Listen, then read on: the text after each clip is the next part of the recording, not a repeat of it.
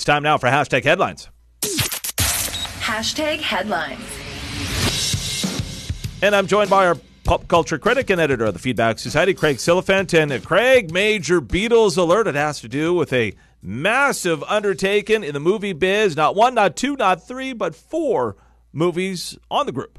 I have no idea how they're going to pull this off, but as you said, John, Paul, Ringo, and George are each going to be the subject of a different feature film. Director Sam Mendes has plans to make these 4 separate movies, one from each Beatles member's point of view, to tell the intersecting and astonishing story of the greatest band in history leading up to their 1970 breakup.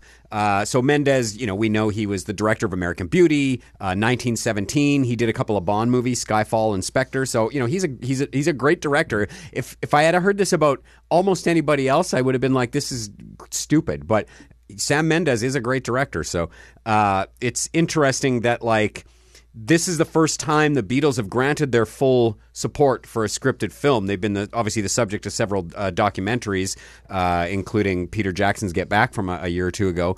But they've never really given their full permission to use the rights to this. And there's been other movies that have been inspired by the Beatles or their jukebox, like Across the Universe, 1978 Sgt. Pepper's Lonely Hearts Club Band.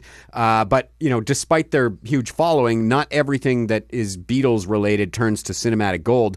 And for instance, Across the Universe itself flopped. So, and of course, the Beatles made their own movies: Hard Day's Night, Help, Magical Mystery Tour, Yellow Submarine, that kind of thing. So I have no idea. I don't think they know yet, but I have no idea how they plan to roll this out. Do you drop 4 movies at once? Do you do one every couple of months? Is it one a year? No idea how that's going to shape up, but I think it's a fascinating idea either way. So we'll see what happens with all of this. And I want you to hear me say we'll be together every day. Gotta get you into my life. All right, Craig, explain to me what we are hearing and why we are hearing this. You are hearing an album called Little Joe Sure Can Sing, which is a 1968 album recorded by actor Joe Pesci. So Joe Pesci. He was 25 years old at the time. We did some math in the studio here.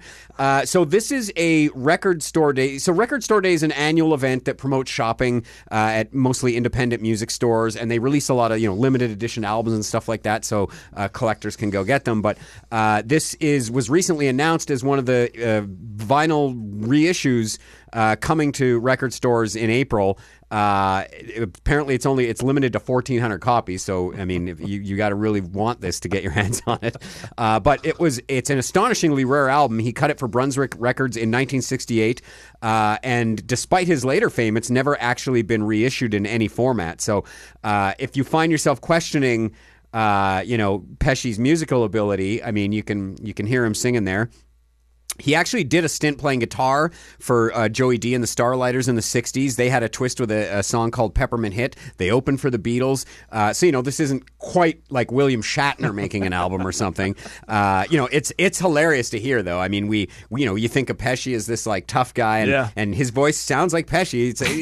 If I didn't know it was Pesci, I probably wouldn't pick that out. But knowing it is, you can hear that kind of squeaky voice. But he actually, if you listen to the full song, you can find it on YouTube. He actually has a pretty good range and some swagger while he's singing it. So I laughed so hard when I found this. And Craig, the John Wick experience is coming to Vegas. Sounds pretty cool. If you're no longer simply content to watch the movies, you can experience them in an attraction that's set to open in Las Vegas at Area 15. So it claims to blend immersive theater and highly themed cinematic environments to create an interactive journey that transcends reality. They must have used AI to write that. But so you step through the doors of the Las Vegas Continental. The Continental's like the hotel from the movie, and into the underworld of John Wick, and then you have to sort of navigate this high-stakes adventure. There's also a theme bar and a retail shop.